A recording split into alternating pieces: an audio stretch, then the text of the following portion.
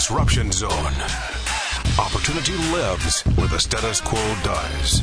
Talking to the greatest innovators, disruptors, and off-the-wall inventors we can scrounge up. You laugh, you'll learn, you'll be inspired. Now, here are your hosts, Leland Conway and Cameron Mills. All right, fun conversation today. Congressman Andy Barr, who was just recently reelected for another term in Central Kentucky's 6th District, has been diving into some studies and some data on COVID, and we're going to talk about that. We're going to talk about China's handling of COVID and why we should be a little more angry about it. And we're also going to talk about a disturbing trend from the left to bully companies that provide financial services into not providing those services to companies the left doesn't like. It's a terrifying thing. We're going to dive into that and also free speech on as it pertains to Twitter, Facebook, and other big social media outlets. So this is going to be a fun conversation. So buckle up because it's going to be interesting. First, though, I want to thank the folks who make this program possible. It's been a labor of love for a long time, but there are costs associated with it. I have built a awesome studio, which I'm going to show you in some social media pics pretty soon. But there's costs involved in keeping up this program, and so I really appreciate Louisville Cabinets and Countertops for being a part of helping us provide that and continue to do this work. They are awesome. If you're looking for a turnkey kitchen remodel experience, give them a call. It's 502-930-3304. They did our kitchen, and I'm confident the work they did on our kitchen is what made our house sell within a day. I really am. I'm confident it was a huge thing that made it show so much better. Or if you're a contractor or a do-it-yourselfer, they've got quality, affordable cabinets in store. You can call and talk to their designers. George, Michelle, Kelly, they're all happy to talk to you. They're at 6200 Hit Lane. Just stop by the showroom and see some examples of their work and talk to those designers. And again, 502-930-3304. Thanks to Louisville Cabinets and Countertops for their sponsorship of this program. All right, let's dive into this conversation with Congressman Andy Barr. All right. On the Disruption Zone, we are happy to welcome back Congressman Andy Barr. He is from the Central Kentucky area, 6th District of Kentucky. Known him for a long time. He's a good dude, and you won re-election pretty handily in a purple district this time. Yeah, Leland, thanks for having me, by the way. Great to talk to you again. Happy Thanksgiving to you and your listeners. Yeah. Thank you. And it just kind of underscores what happened in the House of Representatives. Obviously, the presidential race is not looking great. It's still technically unresolved, but the good news is that conservatives and Republicans made huge gains in the House of Representatives.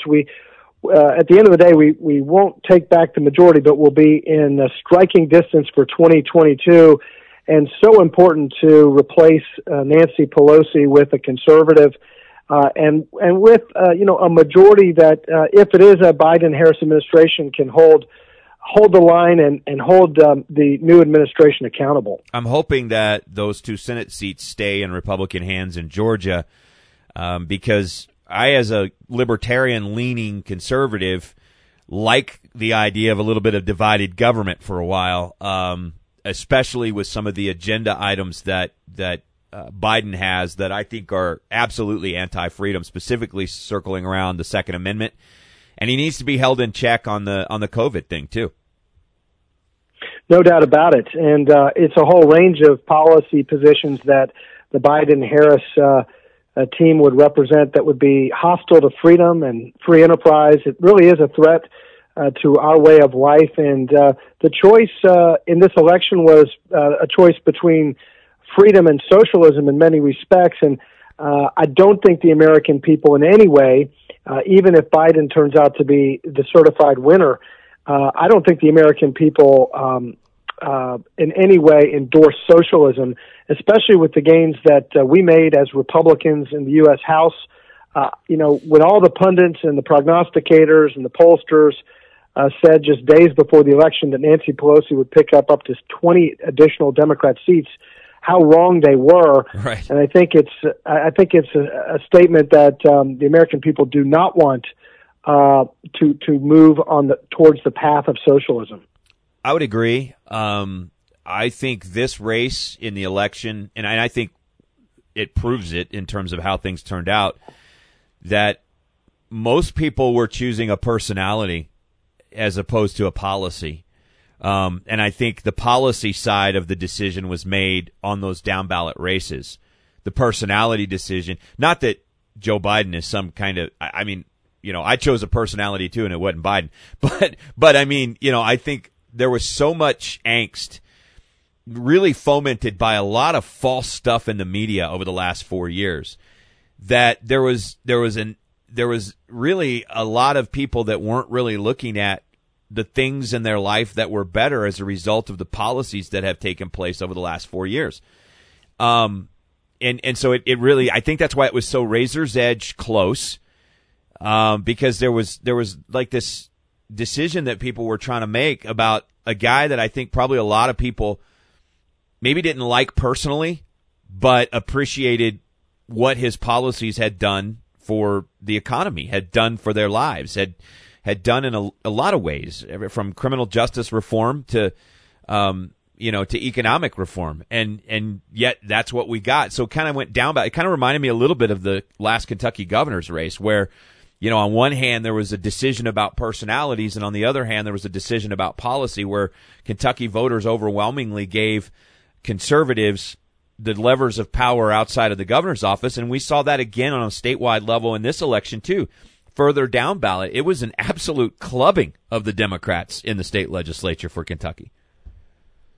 Yeah, no doubt about it. And with the gains, the Republican gains in the House, and the fact that with Georgia wins in the Georgia special elections, Republicans will maintain control of the Senate, I think it, again, goes to show that the American people were very satisfied with the economic policy results of the last 4 years. In fact, if it wasn't for the tax cuts, the historic tax cuts, middle-class tax cuts, business tax cuts, if it wasn't for the deregulation, if it wasn't for the shift away from big government socialism and rebalancing trade and delivering on United States energy dominance, if it wasn't for those important free market, free enterprise policy shifts away from the policies of Joe Biden over the last 4 years, we would have been in a world of hurt with the economic shutdowns that many governors and local governments imposed on the American people. Fortunately, because we went into this pandemic and the lockdowns with a strong and resilient economy, because our financial sector was well capitalized, because many businesses had rainy day funds, because they were cash heavy, because they had a lighter tax and regulatory burden, many businesses have been able to survive through this pandemic and keep those workers on the payroll. Let me ask you this, and I'm going to go back and provide a little context here. I remember the Democrats' initial reaction to President Trump's handling of COVID was that he was overreacting. Shortly after that, they completely flipped, and the media was with them on both counts. The media was with them in promoting their feeling that President Trump was overreacting by banning travel from China, and then everything flipped, and the Democrats and media in lockstep went towards this idea of shutdowns, and they have maintained that for the last 8 months. We have not gone back to normal, even in the summer when things opened up a little bit. We never went back to normal. And I just have this kind of sneaky suspicion that somewhere around January 21st or so, we're going to start to see the focus on the virus shift, and we're going to start seeing media talking heads say, the only way through this is through it, and we have to develop herd immunity, and everybody's going to have to get it, and by the way, it's a 99.5% survival rate, and we just need to protect the elderly, and everybody else needs to go back to business. I have this sneaky suspicion you're going to see the economy open up again after the inauguration, because that will give the Democrats 2 years to take credit for a bounce back in the economy. And I think right now you're seeing, even Governor Andy Beshear with his draconian restrictions on Kentucky businesses is still not saying the word shutdown. So it's almost like they're throttling the economy. They're not shutting it down. I mean, look at Kentucky, for instance. You can go bet on the historical racing gaming machines, but you can't send your kid to school and you can't get together with your family for Thanksgiving. Everybody knows this is BS. Am I wrong in plotting out what I think the Democrats are up to right here? No, and let's go back 6 to 8 months in the past. I mean, I think when you look at everything in retrospect, despite all of the criticism from the media and the pundits and from the left, frankly, the Trump administration confronted the pandemic quite well. Number one, by confronting China. This is not a virus of Donald Trump's making. This is a virus that came out of the Chinese Communist Party, their cover-up, their mishandling, their disinformation campaign, their corruption of the World Health Organization, the fact that they weaponized the supply chain against us, and it's a wake-up call to the United States that China is not just an adversary, but an enemy of the United States of America. I worry that an incoming Biden administration will not deal with China in the same strong and meaningful way that the Trump administration did. Number two, the fact is the president and his team did quite well in harnessing the power of federalism against this virus. Yes, issuing nationwide guidelines to slow the spread, first 15 days, then 30 days, but ultimately then recognizing that this pandemic, the virus, was on a different path in different parts of the country based on concentration of population, the way in which the virus was spreading, and other factors. And so I think it was very smart to say we're going to harness the power of federalism, allow local and state governments to be ultimately in charge of how those local governments were going to handle it, so as not to impose a nationwide uniform lockdown on the U.S. economy. I think that helped mitigate some of the negative impacts of these economic shutdowns. And then Operation Warp Speed, we're literally within months of 300 million doses of a safe and effective vaccine. That would not have happened if we had had a Biden administration in charge. A Biden FDA, believe me, would have shut down all emergency use authorizations for the therapeutics, for the vaccines, for the diagnostics that we saw deployed in these days. We don't need a heavy-handed big government approach at this time. We needed the leadership of President Trump to unleash the private sector. And that's why with Operation Warp Speed, you're seeing this historic public-private partnership, which is now giving us the precipice of a safe and effective vaccine and hundreds of millions of doses of it, whereas something like this normally would take a decade to deliver in terms of a vaccine from a novel virus. Remember, this is called a novel virus for a reason. It's brand new. And so to think that we would have hundreds of millions of doses of multiple different approved vaccines within a year's time will go down, in my opinion, as one of the greatest biomedical research achievements in human history. Do we trust it, though? But bottom line is these lockdowns, uniform lockdowns, are not necessary. Right. Yeah, I totally agree with you on that. And I want to come back to that. But do we trust this vaccine? I mean, a year? I mean, it does seem awfully fast. Yes, we can, and I'll tell you why. Okay. We can. I have confidence in it. I've been briefed by Secretary Azar. I have a lot of confidence in it. I do not have confidence in bureaucrats at the FDA who impose mountains of bureaucracy on many of these vaccine companies. But because of the leadership of President Trump, Vice President Pence, the coronavirus task force, because of the red tape cutting efforts, I think we're going to have a major breakthrough. And the reason why I believe it's not only going to be effective but safe is because they're not cutting any corners.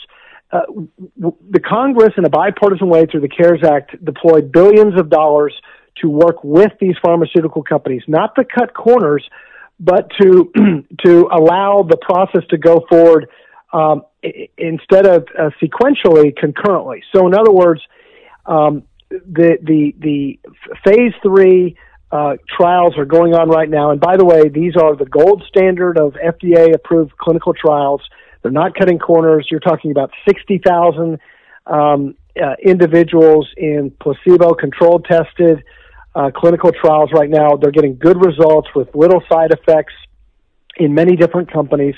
There's competition among the private sector. Moderna, Pfizer, Janssen Pharmaceutica, other companies are competing for the right to bring to market these phase 3 clinical trial approved vaccines. but they're not cutting corners. They're just doing the steps concurrently as opposed to sequentially. And that means they're mass producing vaccines. And if a vaccine doesn't get approved and doesn't get an emergency use authorization, those get disposed of and not used. The companies can afford to do that because it's a partnership with the taxpayers. And we did that for a reason. We wanted to expedite. Once we got a vaccine approved, we wanted hundreds of millions of doses available for healthcare workers and the most vulnerable populations. Well, I mean, that's pretty convincing. I'm not a vaccine guy myself. I'm not an anti-vax guy.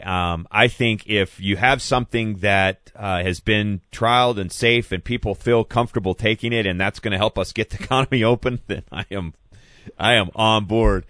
I want to jump back to what you were saying about the lockdowns being unnecessary, and they really are. I don't mean to harp on this, but the fact that you can go and bet at Kentucky's casinos, which is what they are, and I fully support them, but that's what off-track historical racing is. They're slot machines, whatever. I fully support them, and I support them being open right now. But the fact that they're open while the governor is telling families they can't get together at Memal's, which is, you're Kentucky, you know that's Kentucky. That's our culture, man. Getting together at Memal's at Thanksgiving to tell us we can't get together, to tell our kids they can't go to school, but we can still have the playoffs for football. This is asinine, and I think everybody knows it. These politicians that somehow think that restaurants are going to be able to survive on 10 or 25% capacity, or just with takeout, that somehow that's going to pay the overhead. It's the most unbelievable ignorance I think I've ever seen. And I think what bothers me about this is, I'm not saying the virus isn't dangerous. It is. But what I am saying is that the damage that's being done from the reaction to it is, it's almost as if somebody comes in and they say, I got shot in the leg, and we go, well, we're going to have to amputate the head. That doesn't make any sense. No, it doesn't make any sense. And you're right to say that this is a nasty bug. It's a serious disease, and the Chinese Communist Party's malign conduct is something that needs to be investigated fully, further than we already have from the China Task Force in the Congress, and we need to hold the Chinese Communist Party accountable for this plague that they hoisted upon the world. Having said that, I think you make a very good point. I think the American people are frustrated with the inconsistent application of these lockdowns from overzealous politicians who are more interested in the public relations game than following the actual data and the science. And the second point I would make is that we have learned a lot in the last 8 months about this virus and how it behaves. And if you actually listen to the CDC and the top epidemiologists in the country, then you would not be supporting some of these politicians who are imposing these very extreme and draconian lockdown policies, because we know that the virus doesn't affect everybody in the same way or every region in the same way. And we certainly know now much better how to treat it. For example, when the first cases were coming into the hospitals back in March, the mortality rate for individuals 70 or above were pretty alarming and scary. The mortality rate was around 30%. When the first cases went into the ICU back in March. Today, the mortality rate for people over the age of 70 is way down to below 5%. The reason is that our epidemiologists and our pharmaceutical and biotechnology sectors have really come together. They've learned a lot, and now they know how to treat the disease, even in elderly people, a lot better. The other thing is, if you evaluate what's going on in the schools, the fact that many school districts and governors and mayors are shutting down schools, they're doing so without following the actual science and the data. The American Academy of Pediatrics back in August was telling us that in-person learning was critical, and that there was no justification for shutting down schools in a widespread manner. And then today, what we know is that, as you said, the harm that's being done to children from being out of school is far worse than the risk of the virus, especially for marginalized kids. Right. They are less likely to return to school. There's no immunizations. There's no school meals. Mental health and psychosocial support are disrupted. We know that there's more child sex exploitation when they're at home. There's even greater harm for minority children and refugee children and children living with disabilities. They are particularly vulnerable. And we know from studies that children that are, especially children younger than 10 years old, are far less susceptible and less infectious than older ones. And the CDC tells us that schools are very unlikely to be the main drivers of COVID-19 transmission. Most of the cases that kids get are from not in school, where they're masked, they're put in cohorts, they're socially distanced, and where other kids don't easily transmit it to them, but it's usually at home. It's usually out in the society. Community spread doesn't happen in the schools very, very much. Right. So the data is in, and we know that the closure of schools is an overreaction, and it's not necessarily. We need to follow the data. In terms of businesses, here's where we also know that masking, hand hygiene, social distancing, mitigation procedures can allow businesses to stay open. And as you point out, the societal damage of shutting down elective procedures in hospitals, of shutting down our economy, exceeds the damage that's done as a result of the virus. And I'm not diminishing, just like you, Leland, I'm not diminishing the potency or the negative impact that the virus has.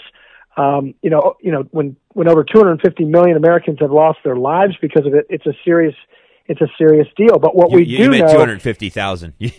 I'm sorry, 250,000. You had a little Joe Bidenism there. Yeah, sorry, 250. I apologize. 250,000, a quarter of a million people, not 250 million, but a quarter of a million people. Still right. A lot of people.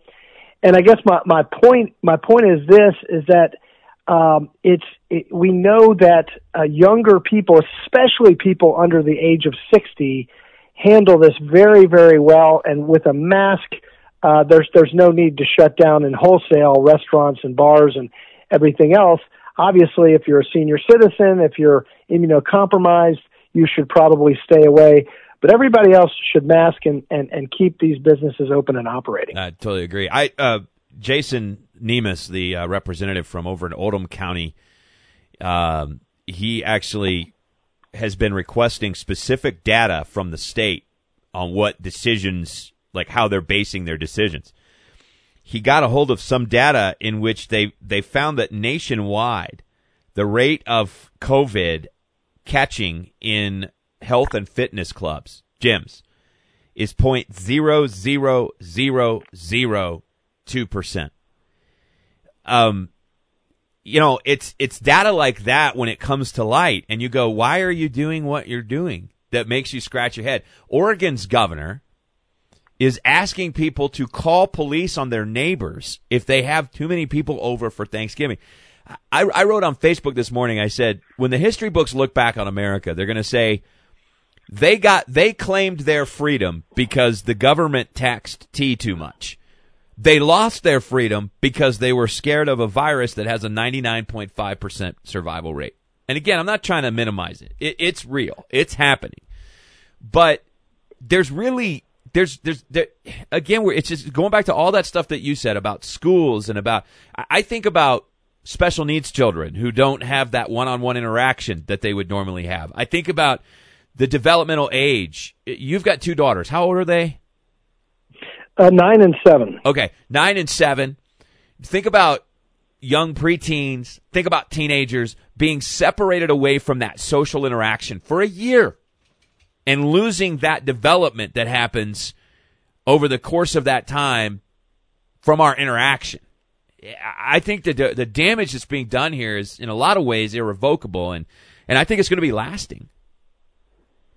Yeah, and when we talk about countering China and holding China accountable for this virus, we shouldn't do so by becoming more like China.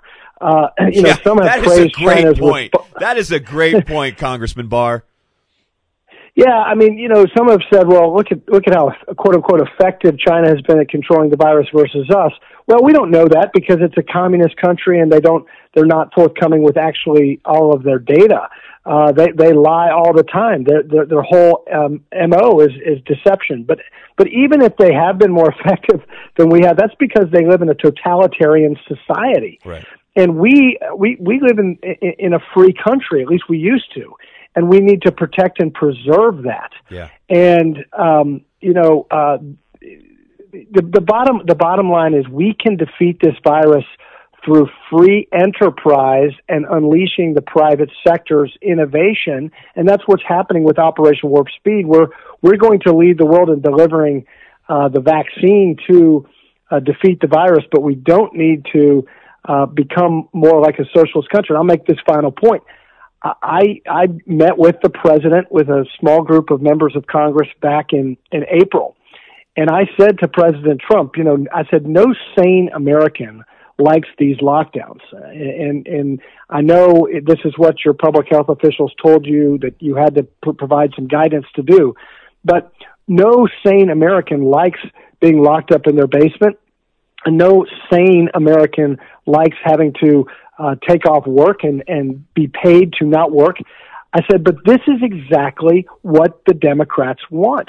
This is what Joe Biden and Kamala Harris want. This is the Green New Deal. Yeah. This is Medicare for all. This is their agenda. Universal basic income. It is an agenda that discourages work, that grows government, and deprives Americans of their freedom and opportunity to pursue their own prosperity for themselves and their families. Yeah. This lockdown mentality that Democrat governors are promoting is exactly their vision for America permanently. Yeah, I totally agree. And by the way, thank you for keeping the focus on China too, because it's stunning to me that there isn't more anger at China. It's almost weird how most of our leaders don't want to talk about that aspect of it. I know we're running low on time here, and you've got a lot to get to, but I wanted to talk about one other thing that you tweeted actually just a couple days ago, and it has to do with politicizing access to capital. Specifically, you mentioned the Green New Deal, coal companies in Kentucky. It's also other areas of the economy like firearms. Firearms businesses are having their accounts closed by banks. A lot of this is due to pressure put on by the left, these big corporations. Some of it was leftovers from Operation Chokehold under Obama, but some of it right now is happening because the left is organizing what I think is a minority of people in terms of thinking in America, but they're very effective, and corporations are very terrified of sort of the Twitter mob. And so they have been able to effectively attack conservatives and attack free enterprise and attack businesses that they simply don't like by pressuring banks and other financial companies to not give money to companies they disapprove of. That to me is a terrifying thing. It is, and it is from the Obama administration, and believe me, they're coming back in a Biden administration, Operation Choke Point, where the financial regulators, the OCC, the FDIC, the Federal Reserve, and others, the Consumer Financial Protection Bureau, would basically bully lenders, financial institutions, so that they would not be willing to freely offer loans or credit to politically incorrect businesses. Payday lenders, firearms manufacturers, ammunition manufacturers and dealers, fossil energy companies, anything that doesn't fit within the liberal, left-wing, socialist, Green New Deal model of thinking, they believe that regulators should harass them so that they can't access business. And by the way, these businesses, whether they're politically incorrect or not in the minds of the left, they're lawfully operating businesses, Americans operating under lawful purposes and lawful means. And this is another way that the left is trying to get at advancing their radical agenda. And it's very, very dangerous when we politicize the allocation of capital. That's definitely what they're trying to do. The other thing I'm concerned about and monitoring is the way in which, as you say, the Twitter mob and the left, Senator Elizabeth Warren and others like her, are bullying the executives of major U.S. corporations to engage in what they call ESG, or environmental social governance. Mm-hmm. And they're basically telling America's business leaders that you have a social responsibility to advocate political or partisan causes as opposed to the core business of their corporation. Right. And this is a very dangerous idea. It is pure and unadulterated socialism, and it's a way in which the left can corrupt our free enterprise system to politicize the corporate leaders of our country in a way that would be extremely damaging to maximizing shareholder wealth and deterring capital from flowing into companies. Because, look, let's face it, if a CEO is more interested in placating the far left in their radical environmentalist agenda than actually making a profit for the shareholders, that is going to frustrate shareholders to the point where they will withdraw their capital. They're going to. It's an incredible misallocation of resources in our country when CEOs and executives and corporate boards are so afraid of the left that they're not actually attending to the business of their company. Right. Do you think also? I mean, we kind of lifted the lid a little bit on another issue, and that is the First Amendment in regards to social media. You have the left, which is allowed to bully unrelentingly on social media. You have the right that gets shut down for the slightest thing that is considered egregious. You have Twitter shutting down stories like the story about Hunter Biden, which, 10, 15 years ago, even the left-wing media would have covered a story like that. It would have been considered unfair to hide that story. And these people were openly spiking stories from one of the oldest newspapers in America that was founded by Alexander Hamilton, for goodness sakes. And so I don't know what can be done there, because I value the First Amendment above all else other than the Second Amendment, and because I think the Second Amendment protects it. But what's happening here is sort of a de facto fascism that's taking place. The left is using social media to organize that. And the answer is always, you get stiff-armed when you bring it up, and they say, well, it's a private company. You're a conservative. You believe in private companies. And I'm like, well, this is a little different, because the amount of information, discussion, the amount of what flows across social media is so huge that to say that those companies don't have a responsibility, since what they're offering is a public forum, to uphold the First Amendment. I mean, if AT&T was canceling your calls because they didn't like what you were telling your mom, that everybody would be beside themselves. And yet we have this happening. So it's almost like this is the other side of what you're talking about. Like, on one side, you have the left using these platforms to bully corporations into doing things or saying things or believing things or whatever. And on the other hand, you have no way to counter that, right? There's no way to show those businesses that you support them, because you'll get shut down. Well, you're right. And Congress is going to be looking and taking some searching oversight over big tech, Facebook, Twitter, and these other platforms, because there is a monopoly. Competition is the best cure for this. We need competition to hold many of these platforms accountable. But let's face it, Facebook and Twitter have quite a monopoly. I know there's some efforts to bring in competition into that space, but it is very disappointing that they have used their monopolistic power to censor certain speech, to engage in viewpoint discrimination, mainly against conservatives. It's very disappointing that when Mark Zuckerberg was in front of my committee, although he was saying the right things at the time in a speech at Georgetown University, and he said the right things in front of our committee, he turned right around and put his speech police and censored or provided quote unquote political commentary that they, in the name of context, on any conservative or for example, President Trump's posts, and Twitter did the same thing, and maybe in a more egregious way. I don't think there needs to be the speech police. I don't think that Twitter and Facebook need to pick winners and losers Let the marketplace of ideas work. That's the look at what John Stuart Mill said on Liberty. A robust public discussion is what you need. And the correct and truthful ideas will rise to the top. Let the falsehoods get out there and let people contest those ideas in the marketplace of ideas. Yeah, I want to know who's crazy. I don't necessarily agree with them. I just want to know who they are, because when you drive crazy underground, you know what it does? It gets crazier and it gets violent. That's right. That's exactly right. And I'll say one other thing about this so-called stakeholder capitalism. I think this is even more dangerous than these overt legislative initiatives like the Green New Deal or Medicare for All, socialized medicine, because those are in plain sight. Right. Those are socialist proposals in plain sight, where everybody knows what they are, and we can defeat those in the marketplace of ideas, in the public square.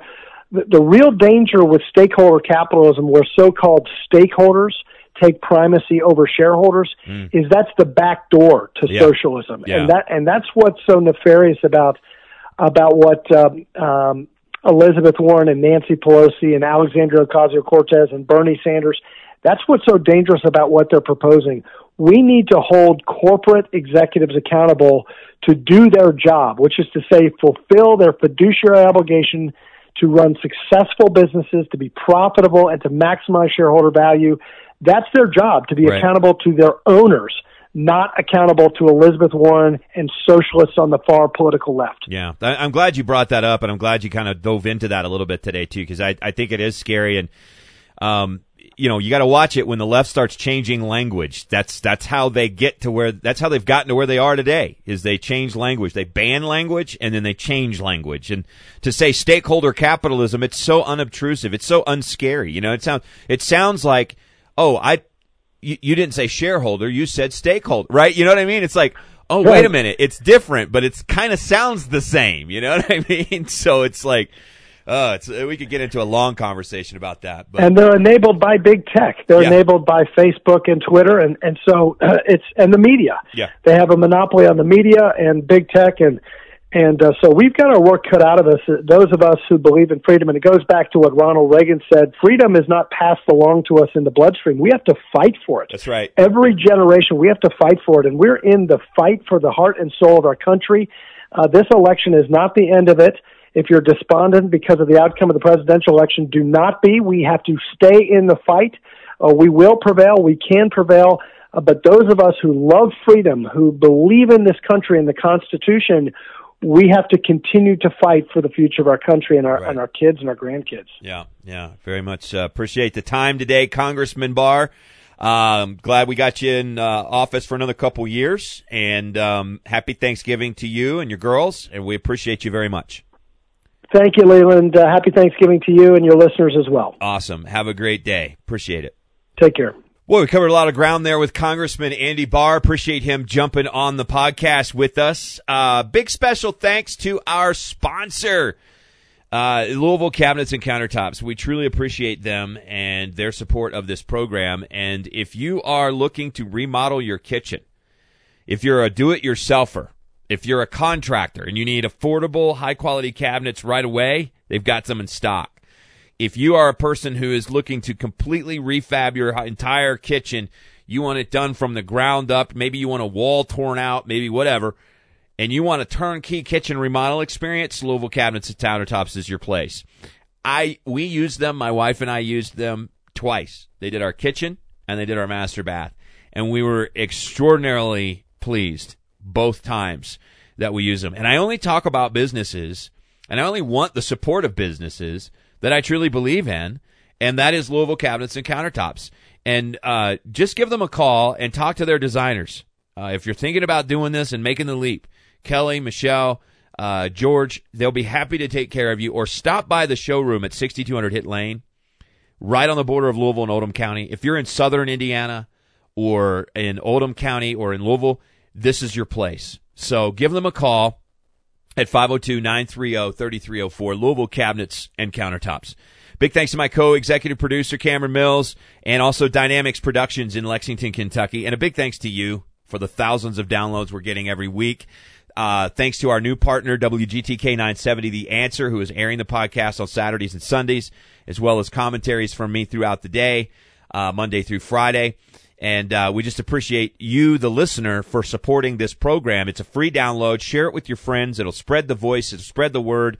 You can go to Apple Podcasts, Google Play, or iHeartRadio's app in order to download it, and it'll send new episodes directly to your phone. So, as always, you can carry me around in your pocket. All right. Thanks for listening so much. I appreciate you. You can follow us on Instagram at The Disruption, or at The Disruption Zone and at Greatly Londo. You can follow us on Twitter. It's at Zone Disruption and at Leland Show. Thanks again for your time. I'm Leland Conway, The Disruption Zone.